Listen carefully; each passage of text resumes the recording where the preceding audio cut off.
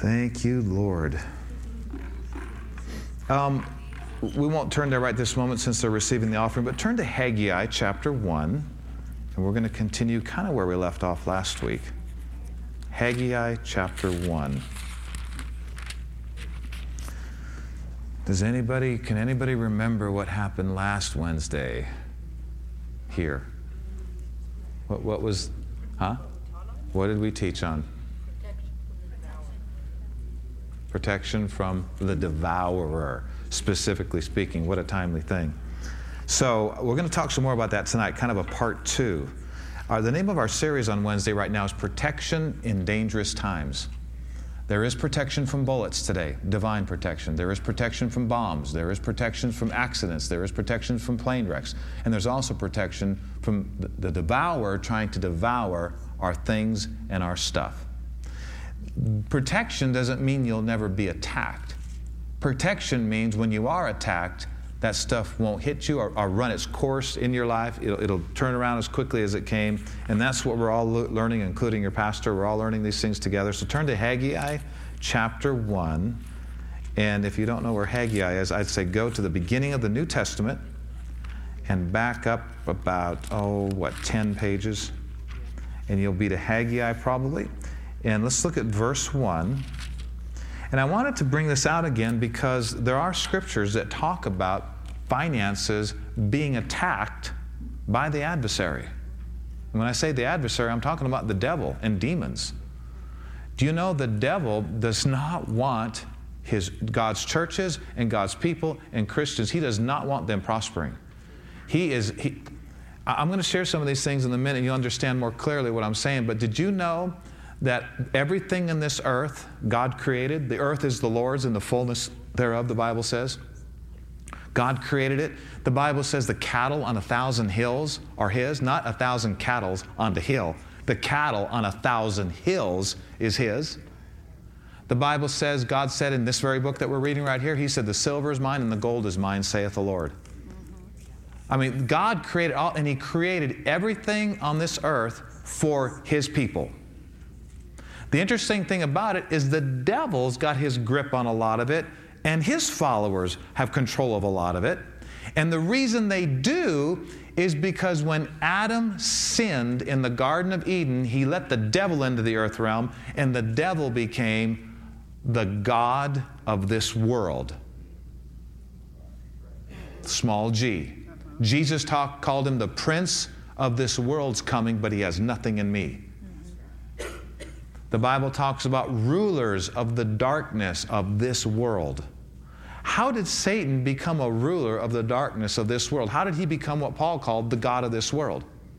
Adam pretty much committed high treason in the Garden of Eden and let the devil into this earth realm. And now the devil has a right to be here because man let him here. His lease is about up. He will be kicked out very soon, but his lease ain't up yet, and we have to resist him. We have to know his schemes, his operations, quote scriptures against him if we don't want him messing with us and harassing us and our loved ones. And a lot of times in this area of finances, Satan has had control on a lot of the gold and silver and the finances in this earth realm, and he just doesn't want to let it go real easy at times, but he has to.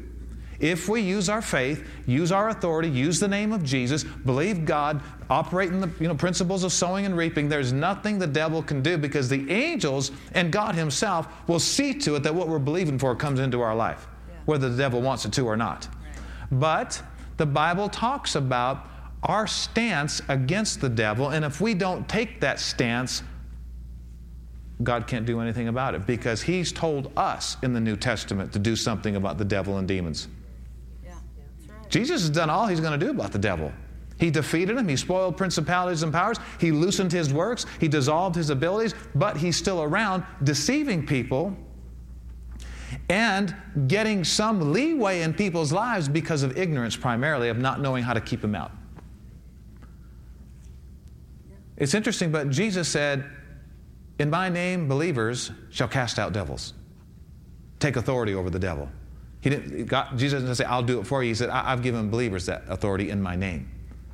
Peter said, resist the devil, you believer, steadfast in the faith. That's not getting God to do something about it. We're supposed to do something about it. James said, submit yourself therefore to God, believer. You resist the devil and he will flee from you. Yeah. How many know you can't get God to do something he told you to do? Right. You can be praying a long time if you're asking God to do something he told you to do. When you're a baby Christian, little different. God's going to do some things for you like we do for babies in the natural.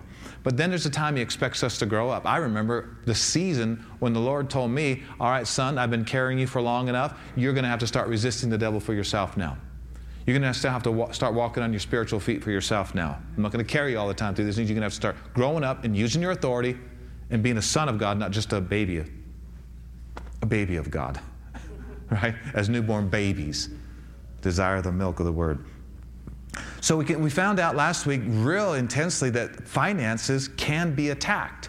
And just being a Christian doesn't mean your finances or your life is protected. If just being a Christian, if just being saved meant we automatically walk in divine protection, then what happens to all these people whose lives were cut short, got in terrible accidents, got in terrible crises? They were children of God. And if just being a child of God automatically meant divine protection, then none of these people, including ourselves, never would have had to go through certain stuff if it was just all automatic and all up to God. Just because we're not living in what God says belongs to us doesn't mean he doesn't want us to have it. God wants us to have a lot more than we've been appropriating, that we've been partaking of. And that's one of the reasons this church is here, to help us to partake of what the Lord shed his blood to provide. Some of these things do not fall on us like ripe cherries off of a tree. They're not handed to us on a silver platter. Some of these things you have to contend for. Some of these things you have to appropriate and partake of in the midst of an unbelieving world and a bunch of demons that don't want you partaking. But you know what you do? Just cut through it all anyway and take it anyway. Yeah. Because see, we're not, here's the thing. We have authority over the devil, one devil, many demons. We have authority over the devil and all demons in the name of Jesus. And we need to be using that authority. Did you ever think about it? Why would the Lord give us his name and give us authority if we never needed to use it against the adversary? Resisting the devil is not a super popular message in a lot of churches today, but it's super popular in the Bible. Well, it might scare some givers off, or it might scare some people out. Well, I think we need to do what Billy Graham said. It's time to quit being so tippy-toe and worried about offending people, but we're not at all worried about offending God and what he said in his word. Well, we don't want to rock the boat and offend people. What about offending God? Does that ever come across our list? What about God? That's important. So look at Haggai chapter 1, and let's talk some more about protection from the devourer. Whether he's trying to devour your health, whether he's trying to devour your marriage, whether he's trying to devour your children, whether he's trying to devour your finances, your business. Listen to these things, and let's get some revelation tonight. Haggai 1. These people, they were people of God. They were doing some religious things, but they had a certain problem in their life that was causing the enemy to mess with their finances. Haggai chapter 1. You all had time to get there, I take it? Look at verse 5. Thus saith the Lord of hosts, consider your ways. You have sown much, planted a lot of seed, but you're bringing in a little. Now that's just not right. If you sow much, you should be bringing in a multiplied harvest, right? You eat, but you don't have enough. You drink, but you're not filled with drink. You clothe yourselves, but there's none warm. And he that earns wages to put it in a bag with holes. What is that called? Somebody tell me, what is that called? Last week we got a revelation. That's called not fun. And it's also called something's messing with our finances. We talked about last week that prosperity is not just about getting blessings from the Lord. It's also about living in protection so those blessings aren't devoured. So there's not holes in the bag. So the locust isn't consuming it. So demon powers are not robbing us. The enemy is deathly afraid of us prospering. Because he knows the more wealthy we are individually as believers and as a church, the more people we're going to pull from the fire. Because we're going to have more means to print books, hire staff, do outreaches, help people, support missionaries, print Bibles, support the Gideons. I mean, all these things. We can do more. Do you realize that if we could print more, be on more airwaves, if we could send more people to mission, do you realize that that translates into more money, more people not going to hell? No wonder the devil fights this message, but he can't win. We always win in Christ if we don't take the worry-losing route. We get on the worry-losing road, that's not God saying, I'm not going to help you. That's us getting on the wrong road. And a lot of this has to do with maintaining an attitude of faith that I'm redeemed from the curse of lack. I'm set free from the curse of poverty. I'm set free from not having enough. Sometimes you just have to open your mouth and speak, I am redeemed from this stuff trying to steal my stuff and stuff breaking down early and clothes wearing out prematurely and buying lemons. Now, in the area of buying lemons, buying a car that looks great on the outside but find out later you got a lemon. A lot of that could be avoided by being a little more sensitive to the leading of the Holy Spirit, because He knows where the lemons are. And if you have any kind of an uneasiness or check in your spirit about anything you're about to purchase, I don't care if it's shiny red with a silver bow and it's sparkling like you've never seen, if you've got a check about it, leave it alone. At least go sleep on it for 24 hours and maybe look around for something you don't have a uneasiness about on the inside of your spirit. That's the Holy Spirit trying to get people's attention a lot of time, but they're so caught up with the outward, they miss that, they buy it, 2 weeks later it breaks down, they go, why, Lord, why, Lord, why? He's going to say, well, if you just would have been a little more sensitive, you would have known not to buy that one. But in some of these other areas, we just need to open our mouth and say, this bad thing trying to happen to me, I say no to you. Turn around and get out. Christ has redeemed me from these bad things happening by being made a curse for me. He didn't do that for nothing. I'm accepting what He did for me. The Bible says, cursed is everyone that hangs on a tree. Jesus was cursed so we could not be cursed and be blessed. But you have to appropriate that scripture. You can't just know it. You can't just think it. You got to use it. Get used to saying, Christ has redeemed me from bad things happening. So when something bad tries to happen to you, it doesn't have to run its 4-month course in your life. It could turn around in a couple hours or a couple days and leave your life. Yeah. A lot of the stuff that people think they have, they don't have it. It's just being strongly presented to them. But if you think you have it and you believe you have it, and you start talking like it's yours, telling everybody else it's yours, you're now accepting something the enemy's presenting to you that you should have said, Christ has redeemed me from this thing, get away from me. It's called appropriating your rights as a believer in Christ Jesus. So these people are obviously in trouble. They sowed much, they reaped little. The devourer was devouring them. And God gives them an amazing answer. And it's actually in connection, and I'm not going to go a lot in this tonight. I think we're going to go a different direction. But it's very much in connection with Malachi 3, where God says, well, let's read Malachi 3. Keep this in mind. Go to Malachi 3, turn a couple pages to the right. Haggai, Zechariah, and then Malachi. Turn to Malachi 3. And what we just read, if you were here last week, it's not the only passage of Scripture in the Bible that talks about finances being under attack of the devil. So how does that happen? I don't know all the ins and outs of it, but he has people. He has people He works through just like God has people He works through. Did you know that?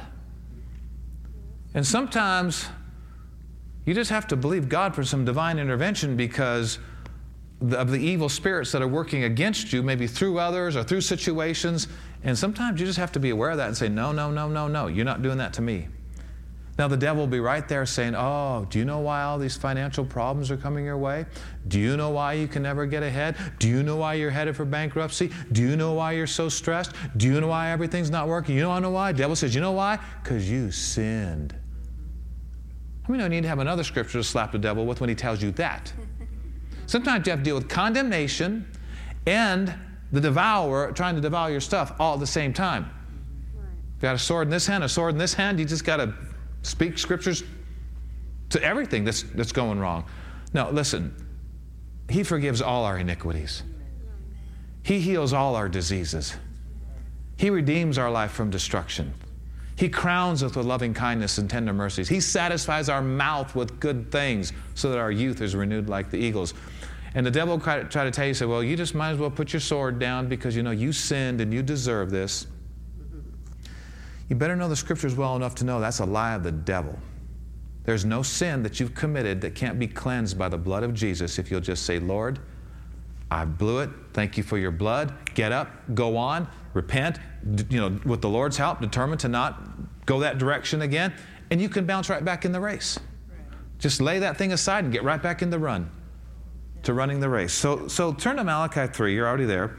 In verse 10, God said that these people's way out of some of the things that were happening to their lives, I don't know if God, if you're in trouble, God wants you out. Right? I was actually talking with some people recently about this, about a lot of times God's answer to prayer is go to church. Now, we just mentioned help comes from the sanctuary.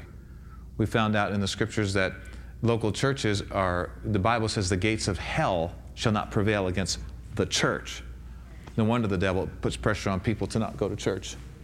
He wants his chains and gates staying in their lives. He doesn't want them broken. But a lot of times, the Lord will answer prayer. He'll talk to you about, doing something, not just kicking back and saying, que sera, sera, whatever the Lord wants. No. He'll deal with you about doing something. I know a lot of people, they're asking the Lord for help, but they're ignoring His direction as an answer to their prayer. They just want, I guess, a magical answer or something like, oh, just magically heal me, Jesus. Don't ask me to do anything, though. Let me keep staying my own life. Let me keep doing what I want to do. Just please heal me, Lord. Well, in His great mercy, sometimes He does. But if you want to stay free and you don't want to get in the same mess again, you're going to also have to listen to His direction, not just receive His blessing. I know when I first got saved, I was involved in just drugs and rock and roll scene and a lot of partying, watching things I shouldn't watch and just hanging around people I shouldn't be around. And I mean, it just got really bad. And I cried out to the Lord and He saved me. But then I fell back and it was worse. Did worse drugs, ended up in the hospital, almost died. Cried out to the Lord. Guess what? He saved me. Third time. Heavily attacked, strong, because I slipped back again. And I cried out to the Lord, and He did not immediately save me. I had to grow up. I had to stop hanging around certain people. I had to stop looking at certain things and listening to certain things. I had to stop hanging around certain people. Had to change my entire lifestyle. The Lord said, if you want to stay free, how many think staying free is fun? Getting free is pretty cool.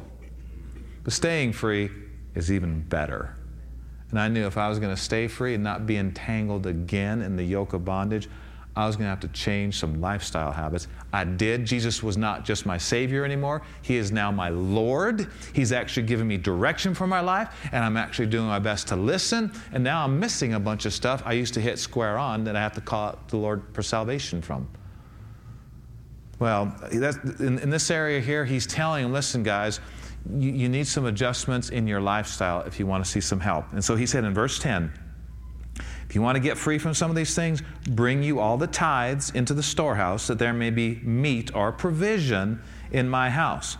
And God said, prove me now herewith, saith the Lord of hosts. In other words, if you tithe, prove me. If I will not open you the windows of heaven, that's figurative for a lot of good things coming your way, and pour you out a blessing that there shall not be room enough to receive it. That means you got more than enough, and you are looking for somebody to be a blessing to. Right? Now, will these kind of things ever be challenged? They will, because they're powerful, they're strong, they're full of freedom. The enemy does not want certain things being a part of our lifestyle. Tithing's one of them. And it's for more than one reason, too. Number one, he does not want the work of God strong in the earth. And he does not want people falling under the blessings that he talks about in these next two verses. So he says, bring all the tithes into the storehouse, and I'll open you the windows of heaven, pour you out a blessing that there shall not be enough room to receive it. Does that sound good to anybody?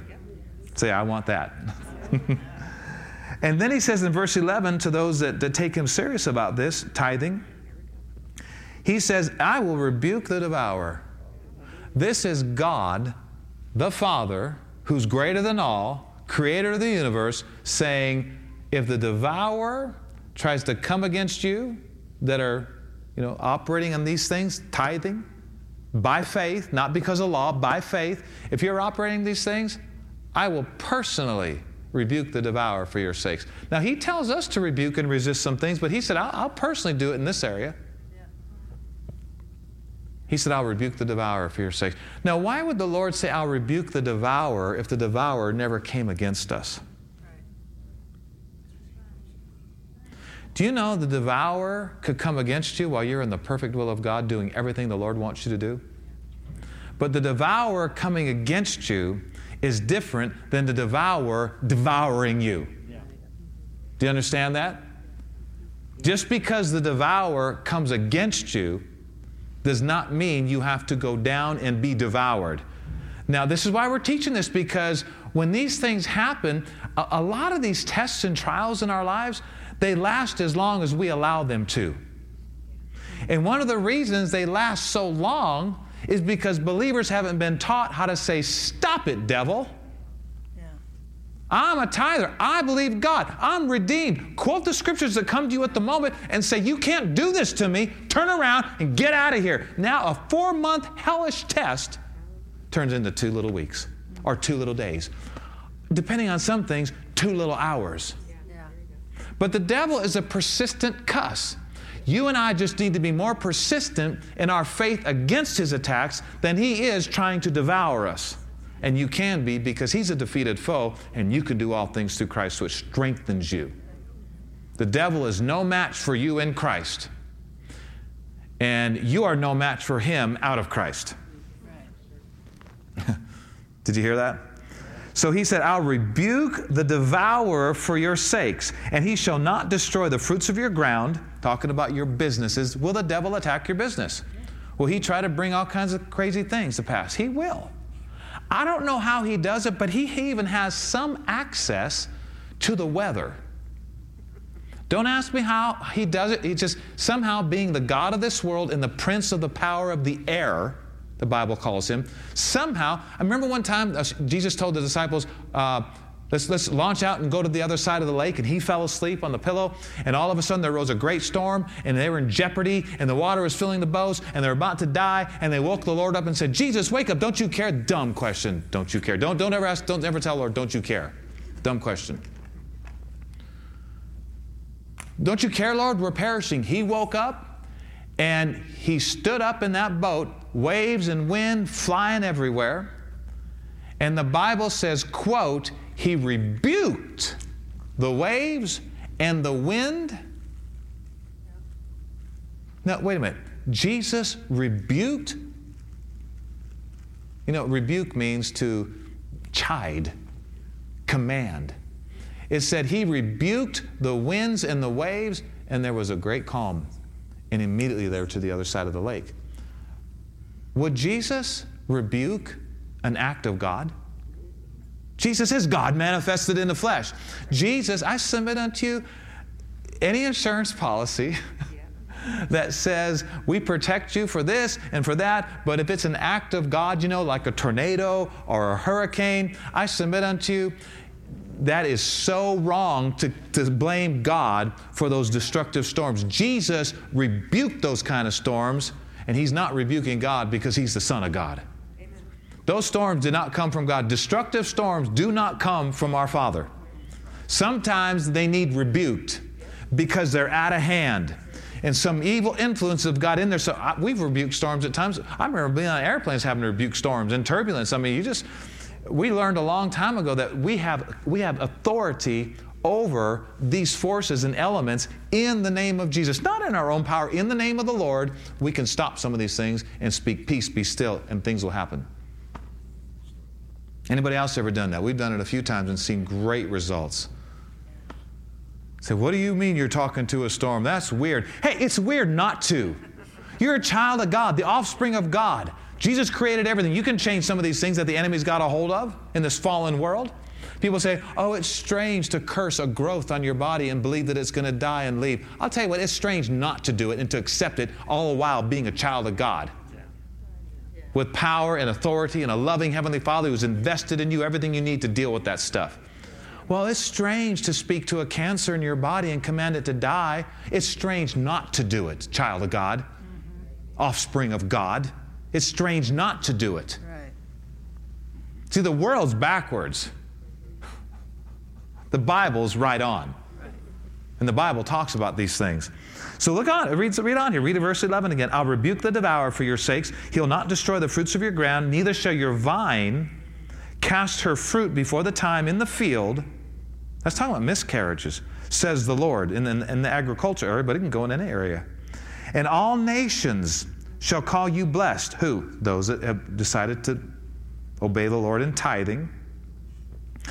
And you shall be a delightsome land, says the Lord of hosts. Now, I'm not going to go into it all now. I'd encourage you to go on, and if you're needing more of this, go to last week's message. It's all free on the internet. Download it, listen to it, stream it, whatever. Because we really got into the area of tithing and how tithing today is different than how they tithe under the law. We tithe like Abraham did before there was any law. We tithe by faith. We tithe because we want to support the work of God in the earth. We tithe because we love. We don't even need any scriptures like Abraham didn't need any scriptures. It's right, it's holy, it's good, it's wonderful, it's powerful, and there's a lot of really cool blessings that come with it if you do it by faith, not by legalism. God wants us wanting to do these things, not having to do these things. All right, so let's do this now. Go with me to John 16. This will be a little interesting scripture to go to. Actually, before you go there, go to James 4. And then we'll go to John. Go to James 4. Now, I want to say a couple things here that might be a little strong. You say, what? I think you already said some strong things, Pastor. How strong can you get? Well, it's Wednesday. It's midweek meat, right? The meat of the Word. We get the meat tonight. I have purposed in my heart, just a little side nugget here, a little side journey. I have purposed in my heart, ever since I started pastoring, to preach and to teach freely what I believe with all my heart. And I'm not saying I've been perfect in 33 years, but I'm saying my heart is to preach and to teach every time I'm up here what the Lord wants me to say, whether it's popular or not. And I know there's been times I've said things probably not in the perfect way, but I also know there's times I've said things exactly the way the Lord prompted me to, and it hasn't made everybody happy. You know, a lot of what's really, really powerful is very, very unpopular with people. But if I realize if I really want to help people, I got to not be concerned about, pleasing people, but pleasing the Lord. And sometimes you go to church and you go, man, woohoo! Other times you leave going, I don't want to say anything. I just want to go home and fall across the bed and repent. I just want to fall across the bed and repent and say, Lord, help me. And how many know both those services are perfect for our spiritual development? We need them both. There's times we need to hear things we don't want to hear, and there's times we need to hear things we really want to hear. You need them both. You can't live on dessert and sugar only, physically or spiritually. So in John 16:33, this scripture here actually saved my life, literally, after I got saved, because I had a lot of demons that were still dogging my tracks. I had blown brain cells I had to believe for restoration of, and just flashbacks of crazy acid trips, and I had to really believe God for some things. And this is one of the scriptures that really, really gave me comfort. You ready? John 16? Oh, James 4. That's right, James 4. James 4 in verse 7. Shall we read it together, church? Submit yourselves, therefore, to God. Resist the devil, and he will flee from you. Now, you is the understood subject of this verse. You submit yourself to God. You resist the devil, and he, the devil, will flee from you. That's right. One of the greatest definitions I heard for the word flee is to run away in stark terror. Resist the devil, and he will run away from you in stark terror. But remember, submit yourself, therefore, to God comes first. Right? Following the Lord, making sure you're following His will, not living in known disobedience, day after day, not caring, slipping, tripping, falling, that's one thing, but saying, God, I don't care what you said, I'm going to live this way anyway. You don't want to be living that way. If you do, repent immediately and get back in your race. But this scripture here says, resist the devil and he will flee from you. Now, we just saw a couple scriptures that show that the devil will try to attack people's finances. Well, instead of just praying to God for help, we might want to consider saying, devil, take your hands off my stuff. Stop it. Now, he didn't say get God to do this. He didn't say even get your pastor to do this. Right? And if you're growing in the Lord and you're walking with God and you've got problems at home in this area, you can rise up yourself. I have no more power than you. I may have some gifts and anointings and talents as a pastor and other offices that I'm called to stand in, but you have just as much authority in Christ to resist the devil as a prophet of God in the land or a pastor. You have and you're going to have to do this at times. Now, the devil is great at camouflaging all his attacks in natural things, so you just think it's a natural happening. He has a way of camouflaging and staying invisible and making you think, oh, that's just a natural thing I need to deal with. Oh, that's just a natural problem I need to deal with. There's times you're just going to have to put your foot down and say, devil, stop it. The devil goes, well, I'm not doing anything. That's just a car. How many of there's times where you should just rebuke the devil away from your automobile? If things are happening abnormally, we need to have the attitude, you know what? It is not right for the righteousness of God in Christ to have these things happen to me. It is not right in God's eyes, and it's not right in my eyes. We've been redeemed by the precious blood of Jesus Christ. I say we stand up for what He's redeemed us from and rebuke everything that tries to challenge it. His blood provided us great victory. I think we need to be a little bit bold about taking it into our lives. Say, I'm bold. Go, "Rrr." Turn to your neighbor and go, "Rrr." Remember, if you ever have a message for the devil, put it on the bottom of your feet so he can see it. Because Jesus said, we shall tread on serpents and scorpions and over all the power of the enemy, and nothing shall by any means hurt us. Anytime you're addressing the enemy, look down. Because really, positionally, we're seated with Christ in heavenly places. So, now, I'll just quote it to you. John 10:10 says, Jesus said, the thief comes to kill, steal, and destroy. But I've come that you might have life and have it more abundantly. Does the devil want to rip you off? Does he want to kill? Does he want to steal? Does he want to destroy? Yes, he does. And we just found out in James that we are authorized and deputized and told to do something about it.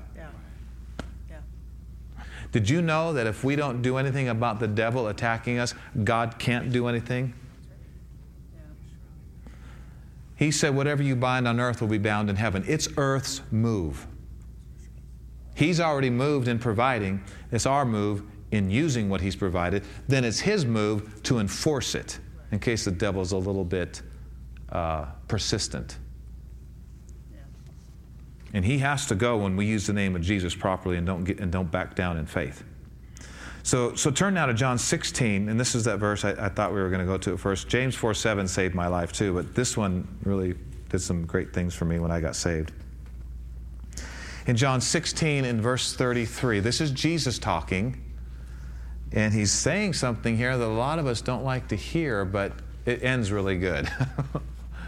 He said, "These things I have spoken unto you, that you," and he's talking about us there, "that you might have peace." Now notice, "In the world you shall have tribulation."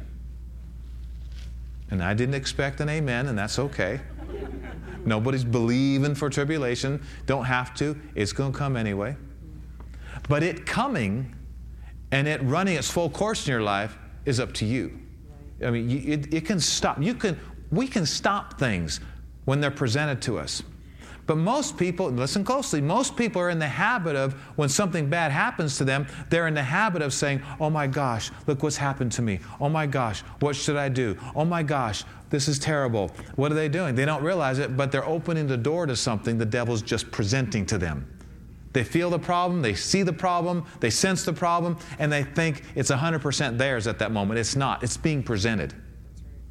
And your response of faith will determine how long that thing lasts in your life. A lot of times, if you just get in faith, things will turn around. But people are in the habit, they think, "Oh, I already feel it, so I guess I got it." Big mistake. Big mistake. You need to know how to respond when the enemy attacks. And he's going to attack, and it's going to be camouflaged in natural things. Let me just quote the scripture that backs that up. Jesus said, "I give you power." Behold, church, "I give you power to tread on serpents and scorpions and over all the power of the enemy." Now listen, "and nothing shall by any means hurt you."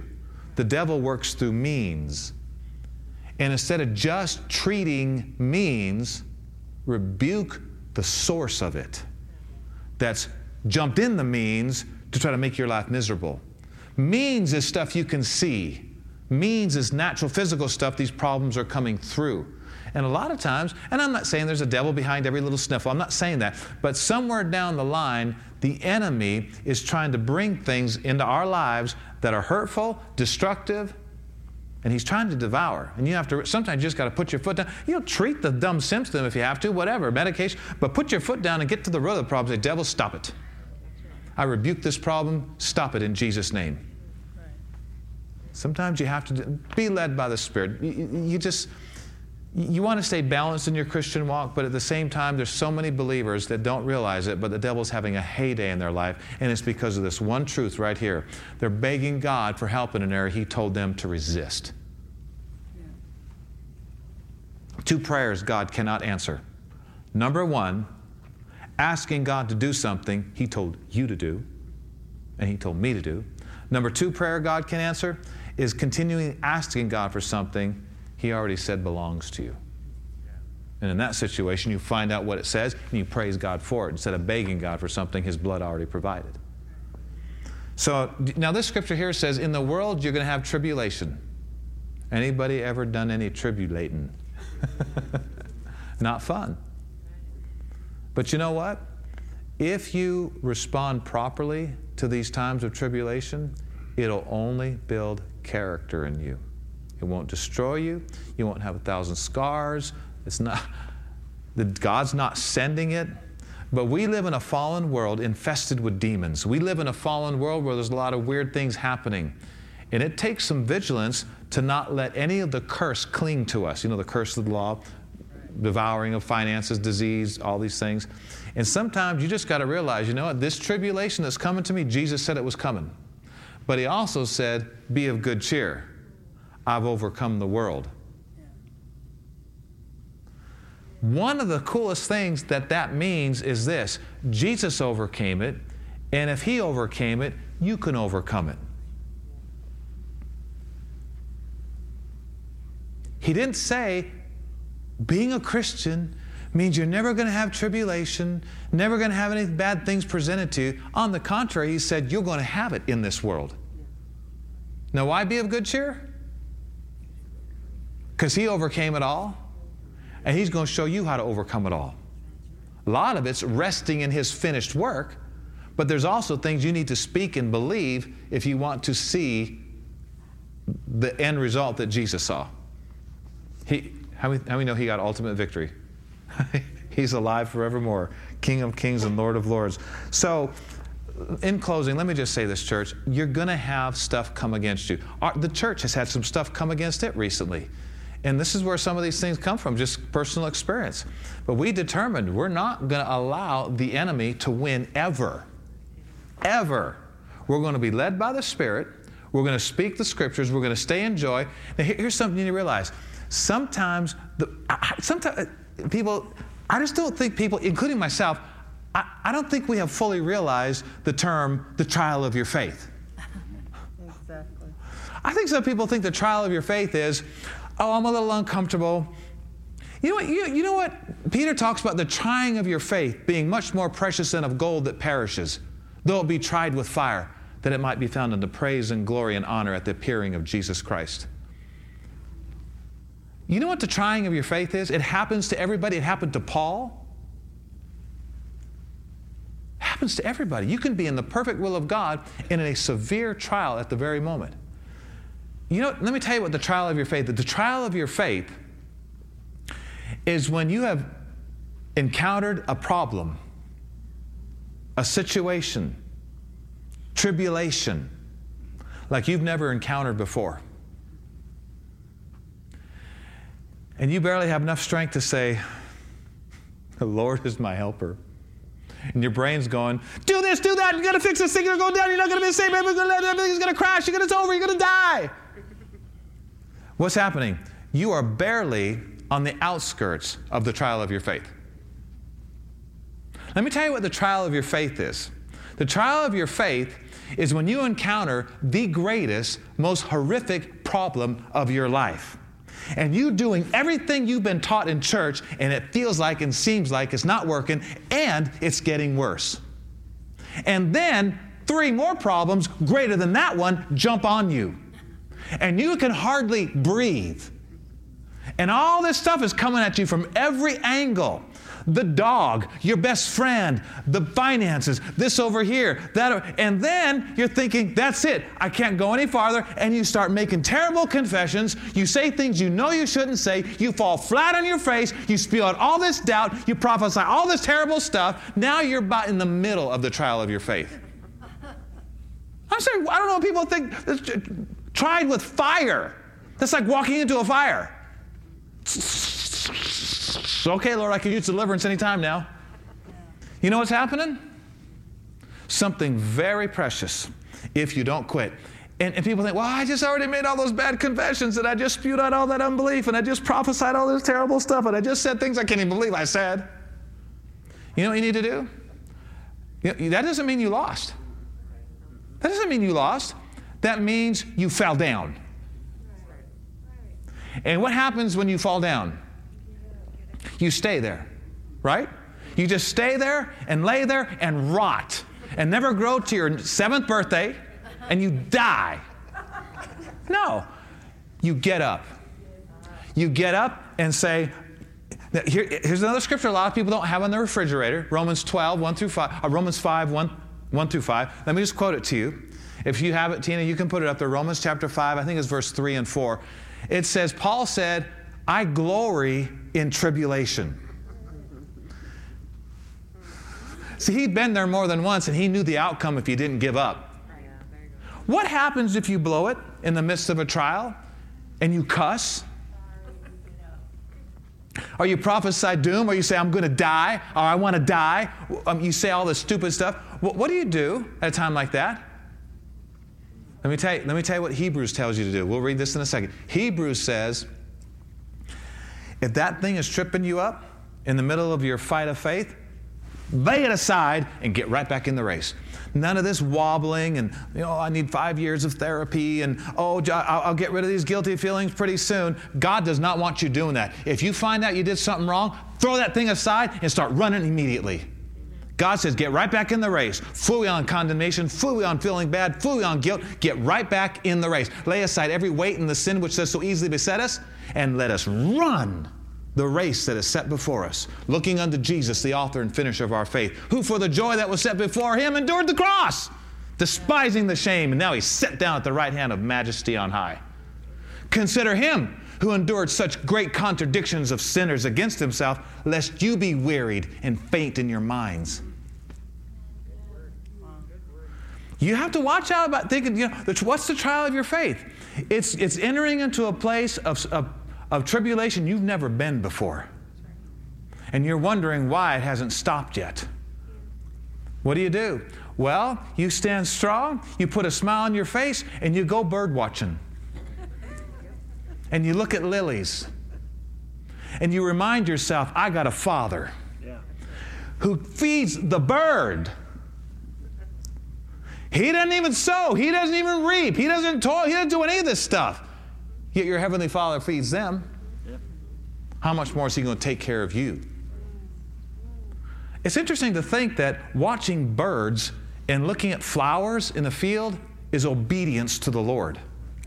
Did you know you don't get out of worry by trying not to worry? You get out of worry by looking at something different than what you've been looking at that's making you worried. There's people all over the planet trying not to worry, and they're losing. You don't try not to worry. You get your mind on something that reminds you of how much God loves you. I was driving out of the parking lot the other day because I was looking out my window, looking for birds. Carl and I talked about, we're going to go on a bird watching thing for 1 year. We're just going to go look for all these birds the whole year, if you'd let us. Probably won't be for 20 years. But you can all go with us. We'll put one of those GoPro cameras.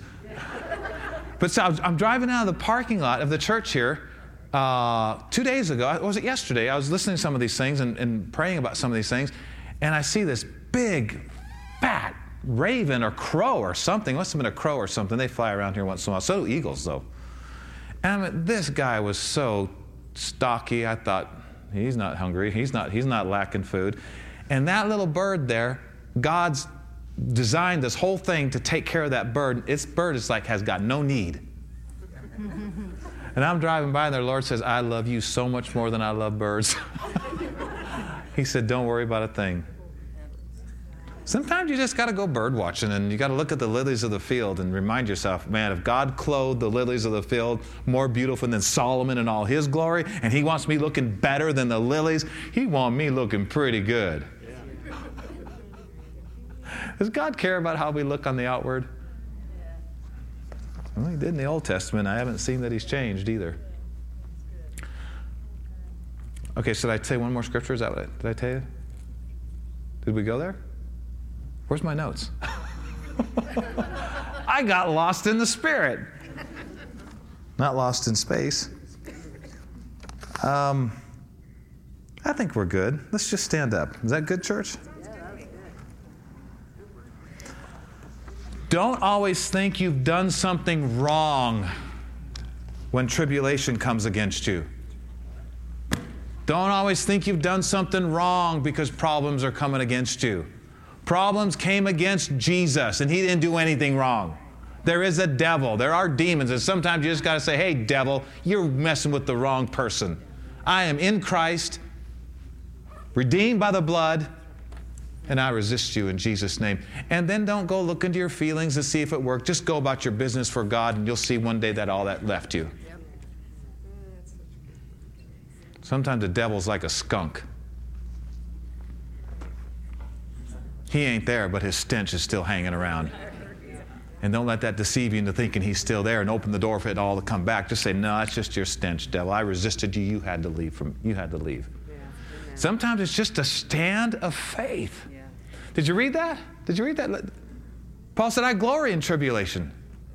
Because tribulation works patience.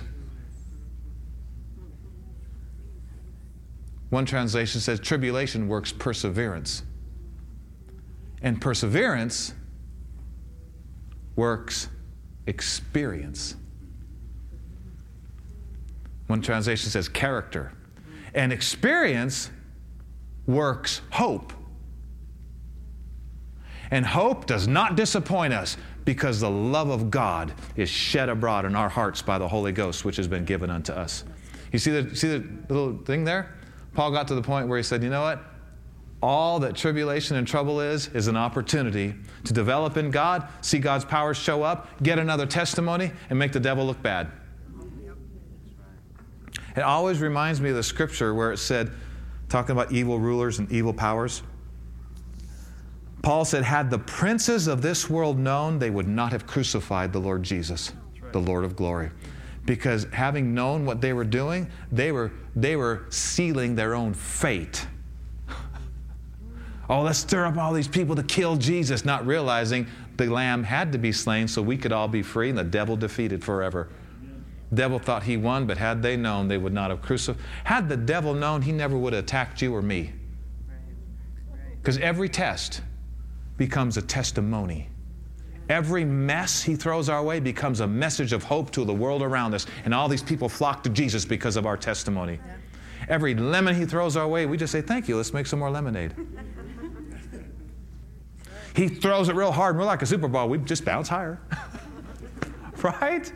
Come on, if you do it right, if you're hearing the right teachings, you're going to respond correctly, and all this stuff's going to turn out to hope, experience, perseverance, better patience, and a testimony going somewhere to happen.